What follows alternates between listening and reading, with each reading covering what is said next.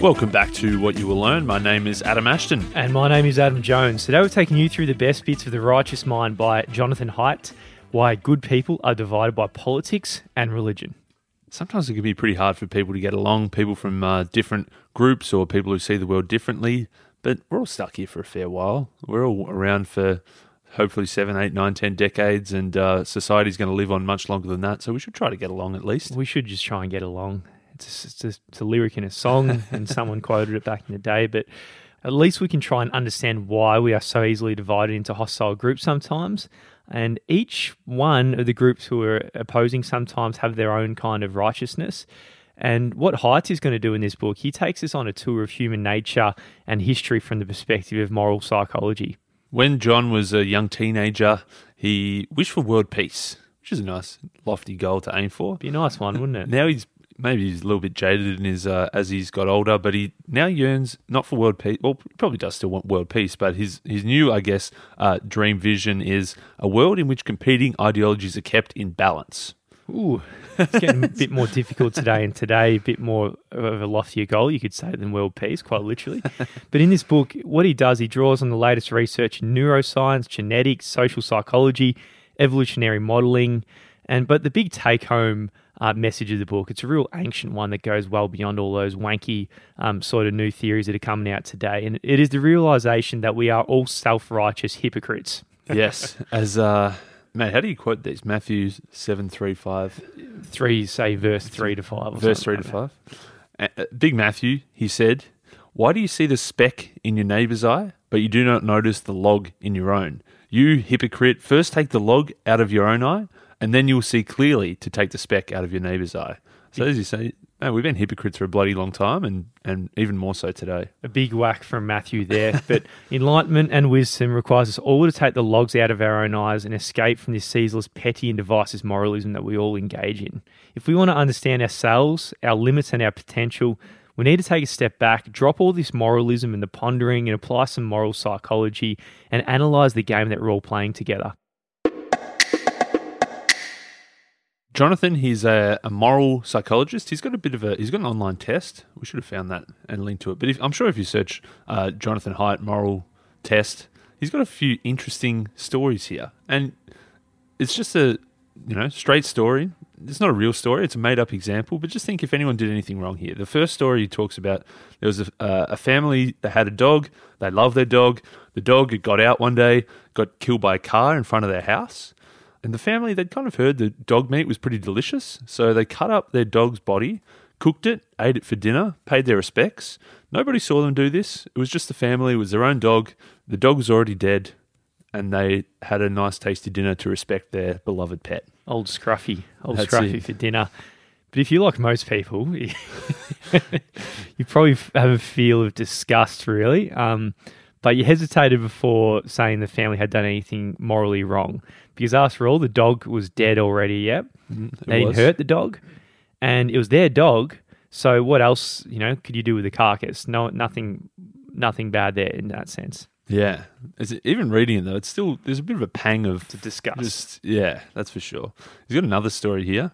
Again, just a made-up story, and you just got to kind of assess your own morals to think about where you draw the line here. But there was a man, goes to the supermarket once a week. He buys a chicken. He always cooks it up, eats the chicken. Nice, tasty dinner. But what he does is, before cooking the chicken, he has sexual intercourse with this chicken, and then he cooks it and eats it. Jesus, he's had a bit of a dry spell, this guy, I think you could say, at the very least. Mate, but no harm. Nobody else knows. The chicken was already, killed and prepared, and he's just doing his own thing in his own house. But you could argue, like the dog-eating family, it's an efficient use of resources at the very least, right? But here's the disgust feeling, whereas before the disgust...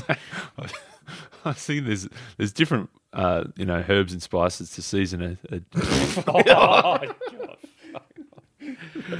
Oh, mate. That's probably too far. That is a bit too far, especially for your morning coffee. That's right. But like the disgust there with Astro's comment and this story in general, it's just much stronger and somewhat degrading. But does this make it right or wrong, this person doing it, having sex with a chicken before they cook it? And most really give a nuanced answer in the West. Yeah, we kind of think it's morally wrong. Like it just feels like the wrong thing to do, even though we can kind of see, okay, nobody was hurt, no animals were hurt, but we can kind of see the difference between like the legal side versus the ethical or moral side. That, okay, fine, there was nothing legally wrong, you shouldn't be sent to jail perhaps, but there's still something a bit wrong about it. So some actions we see as wrong, even though they don't hurt anyone. No one was hurt in that sense. Someone got excited, but there was net no pain, no one hurt. And understanding this simple fact that morality, it's different around the world everywhere you go. And this understanding is really the first step towards understanding our righteous minds and how this morality works inside of us. Statistically, he had done this study on thousands of different people, and he found that 38% of people that heard these harmless stories claimed that somebody or something was harmed. So, for example, that dog story, many people said, well, the family, they could have been harmed because maybe they could get sick from the dog meat.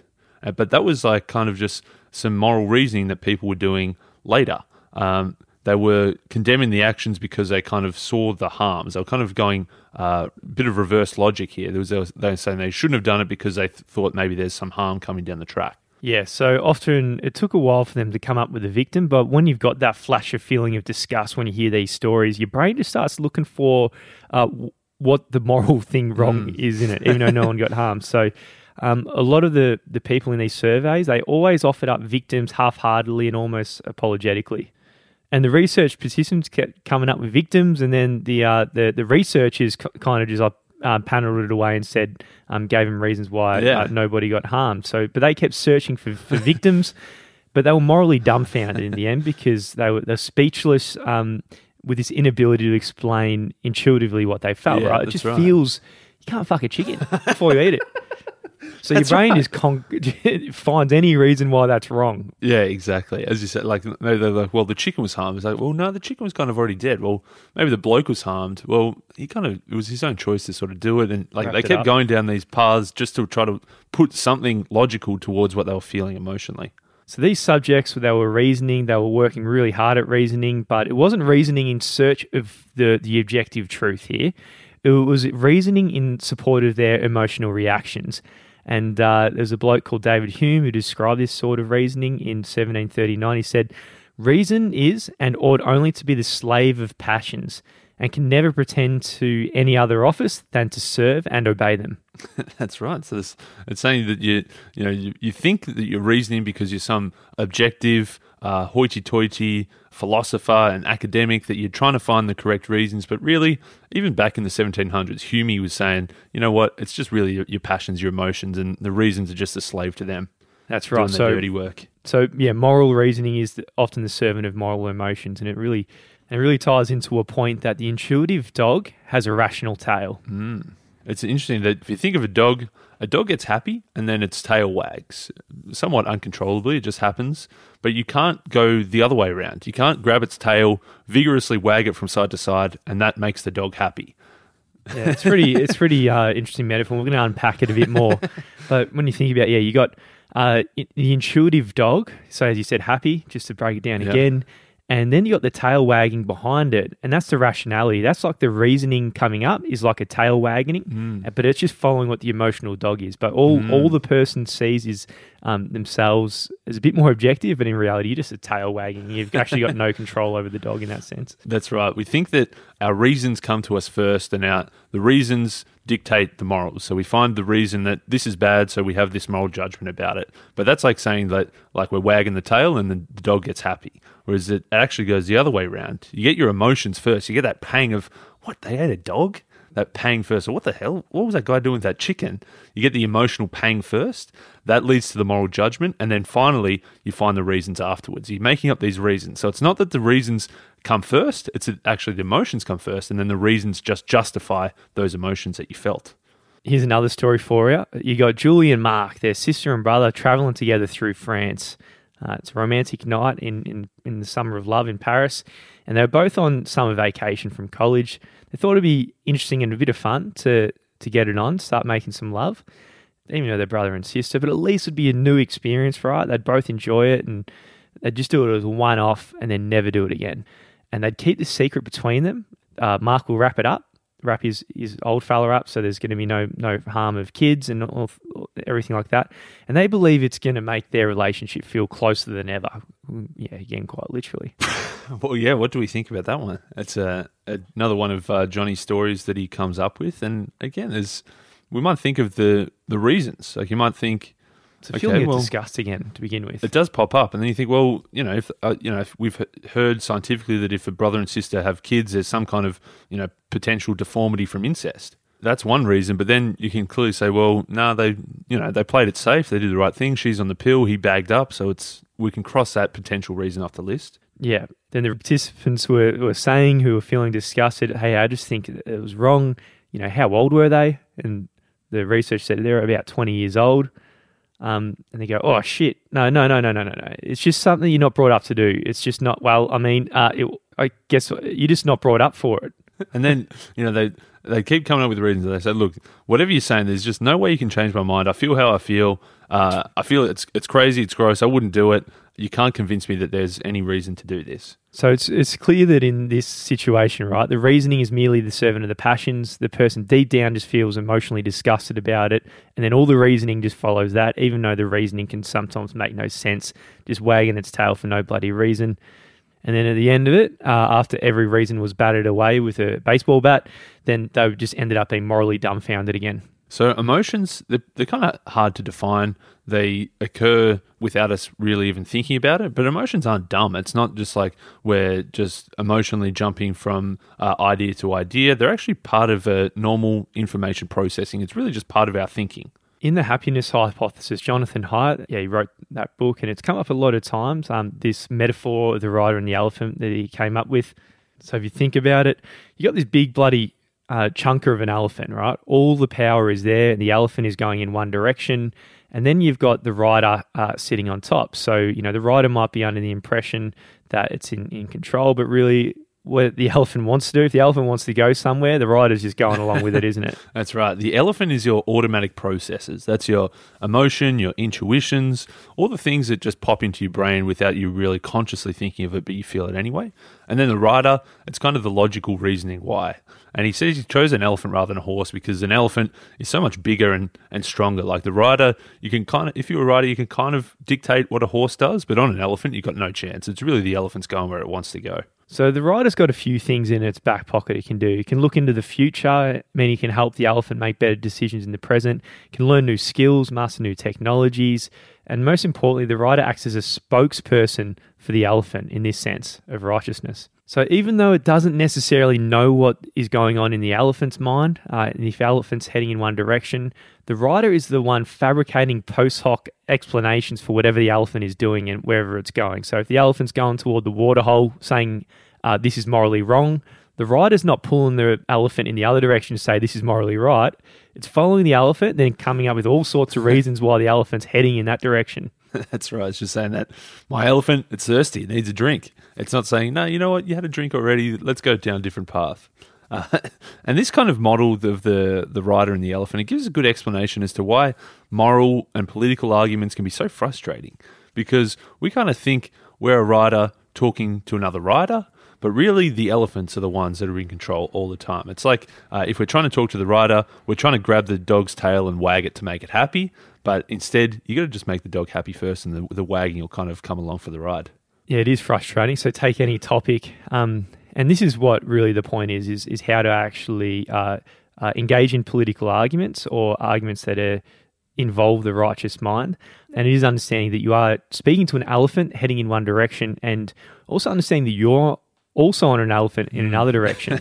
And you're both just speaking as riders. So the only way to actually engage with people is to begin with the elephant-to-elephant sort of mindset. And out of all the people we've read, and according to Jonathan Haidt, one of the best elephant whisperers of all time was the great Dale Carnegie. How to win friends and influence people. Carnegie had a whole bunch of these different, quite simple ideas. Begin in a friendly way, smile, be a good listener, never tell somebody they're wrong. It's really about getting to their side first. And as Henry Ford said, if there was one secret to success, it lies in the ability to get to the other person's point of view and see things from their angle as well as your own. Now, all these things, Dale Carnegie, you might dismiss it as it's so obvious, it's so easy, it's so basic, but so few people actually do this. And so people just go straight into combat mode whenever these moral things pop up or political things pop up. They just go straight to war as opposed to actually trying to understand the other person's side. Yeah, like even things like smiling, it just seems just so not pointless, but it just doesn't, logically, it just doesn't seem to make sense, or having a warm handshake or greeting them, or, just seeking first to understand, making them feel understood before you actually move on and get to your elephant time. Because if you really want to change someone's mind or on a moral or political matter, you have to see it from their angle first, and then as well as your own. And if you truly see it as the other person's from their perspective deeply and intuitively, you're going to end up opening their mind for your response. And so here, empathy is really the antidote to righteousness. So the big kicker of what we've kind of gone on this journey, talking about dogs and chickens and brothers and sisters, is that Paris and elephants and riders. There's been a lot going on in this section. There's been a lot going on, and that the bottom line is that the human mind is very similar to an animal mind in that we're constantly reacting intuitively to everything that we perceive around us. And then we're basing our responses on those reactions. And it's that the emotional reaction comes first, and then the logical reasoning comes later. So intuitions come first. So if you think about our elephant and all the directions we get pulled in, being our riders, we're taking a bit of creative license here, bridging a bunch of metaphors. But what he's got is the 6 different directions really that the elephant can get pulled. And with that, then that way we can understand where someone could be heading. And because of that, we can speak to that elephant and then end up letting, also just let them understand where our elephant's heading. Make more sense soon. That's right. So he's saying there's 6 different, are they axes? They're sort of axes, I guess, yeah, that you can get pulled in either direction A or direction B. The first one of these he talks about is the Care/Harm Foundation. So he says that reptiles, they get a bit of a bad rap for being cold, not just cold-blooded, but cold-hearted as well. Some reptile mothers, they pop out a bunch of eggs and then they bail, and once the eggs hatch, they're on their own. It's pretty cheap, evolutionary, as in they put in the small investment to lay a bunch of eggs, and then just the good ones survive, the bad ones don't. Yeah, it is a pretty good metaphor, that one, isn't it? If someone's cold-hearted, just like a big corporation who just doesn't care about anyone, that's that. Or another reptile out there, Bill Gates. If you've been watching a few of those movies, you'll understand that he might be cold-hearted, according to some. Reptile. Mammals, on the other hand, they make fewer bets, but when they do, they invest a lot more in each one. So us mammals are a bit better than those reptiles, like Billy. That's right. It's a very different approach. The reptile approach to healthy production is lay a bunch of eggs and the best ones survive. The mammals is very different because they know they've only got a couple of bullets in the chamber, that they invest a hell of a lot into each one to make sure it can survive. They want to care for the vulnerable. We want to protect children and the young, keep it safe, keep it alive, keep it away from harm. Yeah, so it's a really strong foundation across all of us, is care harm, particularly when it comes to children. I think anyone who doesn't want to see a child get hurt, and it really just spikes up across the board. But when it comes to, say, the political level, it can be quite different how this manifests in the world. So, if you drive past, there's a lot of cars with different bumper stickers, and a lot of them really do link to this Care Harm Foundation. Yeah, just kind of like cuteness is like a bit of a trigger for this Care Harm Foundation. So if you see a bumper sticker that stopped the genocide and you see a whole bunch of kids who are about to be, they're vulnerable to attack from big, powerful organizations, then that's like a good trigger to want to protect those kids. Similarly, like a don't tread on me, animal welfare, you see cute little animals that are being run over by bulldozers, that triggers that sort of care element in you to want to go and support that cause. Yeah, so, compared to left wing and right wing, left wing is a really, really, really strong foundation for this sort of viewpoint of the world, and any sort of care for someone who just seems like they haven't been given the best cards in the world, this would be really strong for the left. But for the right wingers, the bumper sticker might say something like, hey, support our wounded, and the driver is trying to get you to care about what they care about, supporting veterans who have actually sacrificed themselves trying to protect their country. That's the Care Harm Foundation. The second one is the Fairness Cheating Foundation. And so it says, if you're taken off for a week-long vacation to the Caribbean and then your co-worker says, you know what, I reckon I can handle your work for another 5 days on top of that. Take 2 weeks instead. You kind of, at first, you're like, Okay, that sounds great. But then you're thinking, oh, hang on, what's going on here? I'm going to have to pay him back somehow. If I buy a bottle of scotch from the duty-free at the airport on the way back, that probably doesn't cut it. I'm going to have to go over and above to pay back this big favour that they've given me, because we know there's some kind of fairness element in everything that we do. Yeah, it's that feeling of reciprocity. If someone buys you a beer, just naturally, most people feel like they have to. And I think it's morally wrong. It does feel morally wrong if, everyone's got that group of mates. If you're out for 8 people, that one person who never buys that round the next day, and that is like pulling on this moral foundation, I think. Don't you reckon? Definitely.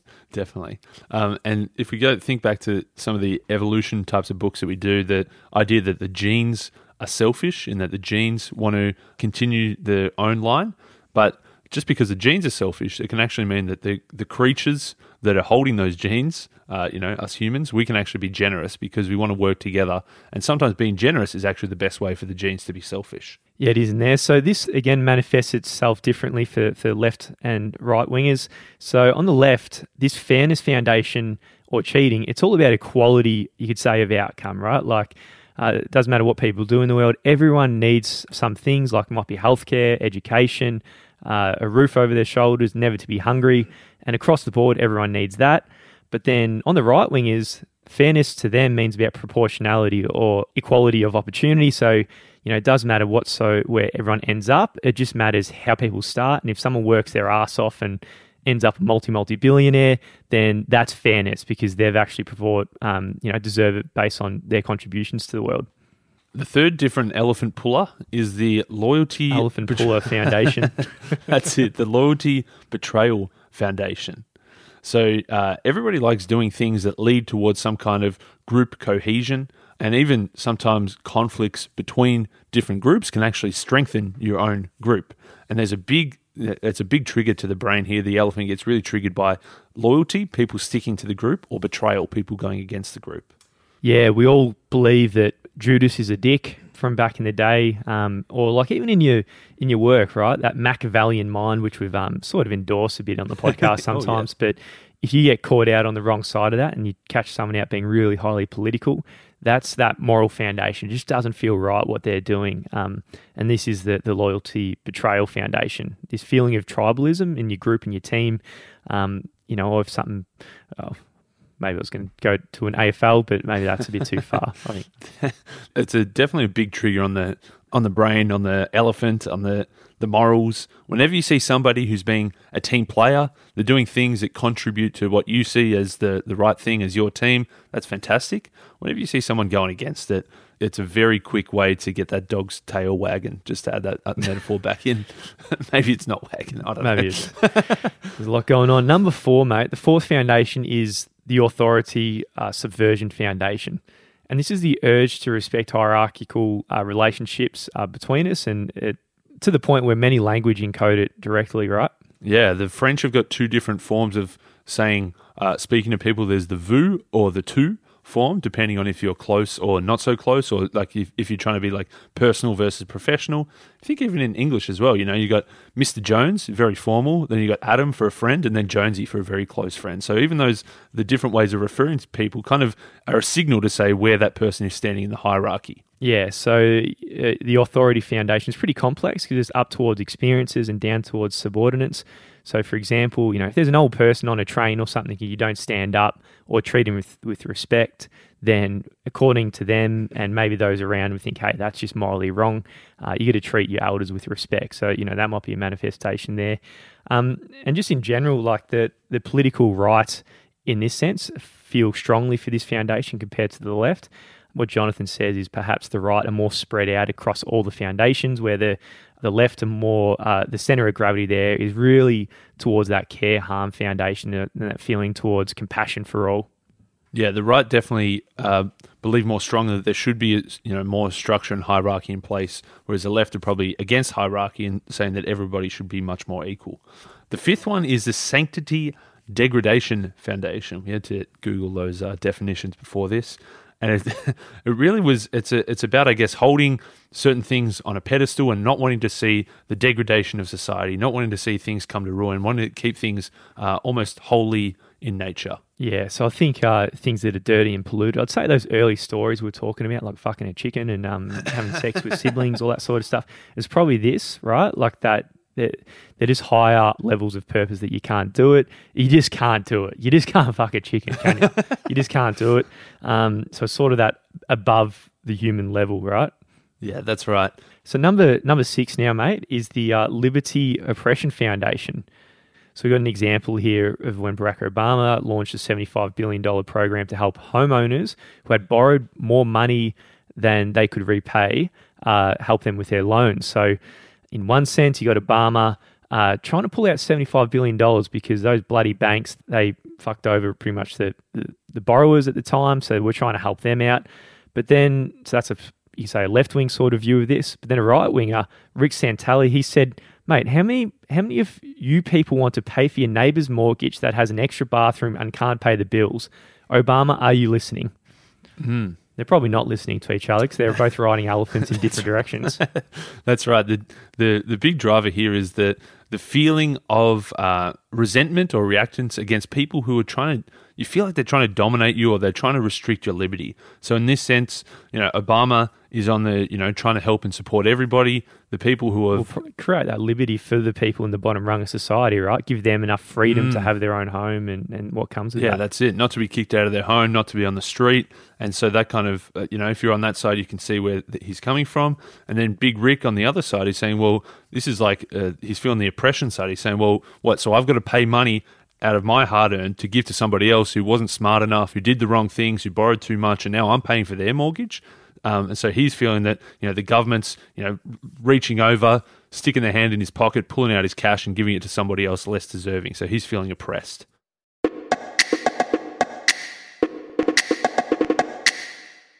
So we've been on a long journey through this book. If you were to bring a few things home from this trip, say firstly, perhaps start looking at yourself a bit differently. You're a small rider on a very big bloody elephant. You're trying to pull your hardest with the reins on this elephant, but it's really the elephant that is stealing the show here and knows where it's going. A lot of the time we probably see ourselves as this big, strong rider, and maybe we're not riding an elephant, maybe we've got a little rat on a string and we can control the rat to go wherever we want. But really, we've got to realize, actually, we're not trying to guide a little rat or a little mouse anyway. It's actually a big-ass elephant, and they've got a lot more strength and power than we do. So the emotional side is going to be far more powerful than our sort of rational, logical side. That's it. So when you catch yourself creating ridiculous post-hoc arguments for some things that might come up, and it's happening more than ever where people are just speaking totally past each other. Even if someone's wrong sometimes, you think objectively you've caught them out wrong, they're going to be just creating these post-hoc arguments. You're never going to win the battle. And probably even more so, you're going to be doing it yourself as well, right? Yeah, that's right. You got to realize the emotions, the reactions come first, and then the things that you're saying come later just in support of those emotions. So beware the people who insist that there's only one true morality for all times, people and places. They might think that this one foundation out of the 6 that we've already outlined is the be-all and end-all. It's not the case. There's actually 6 moral foundations.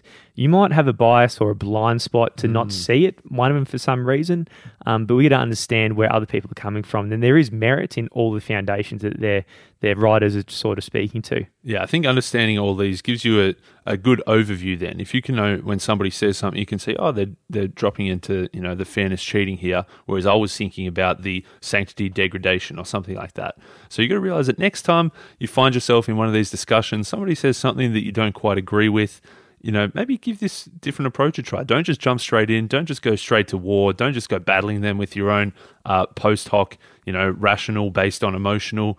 Don't bring up morality until you actually find a few points in common first. Go the Carnegie route of trying to understand them before just going to battle.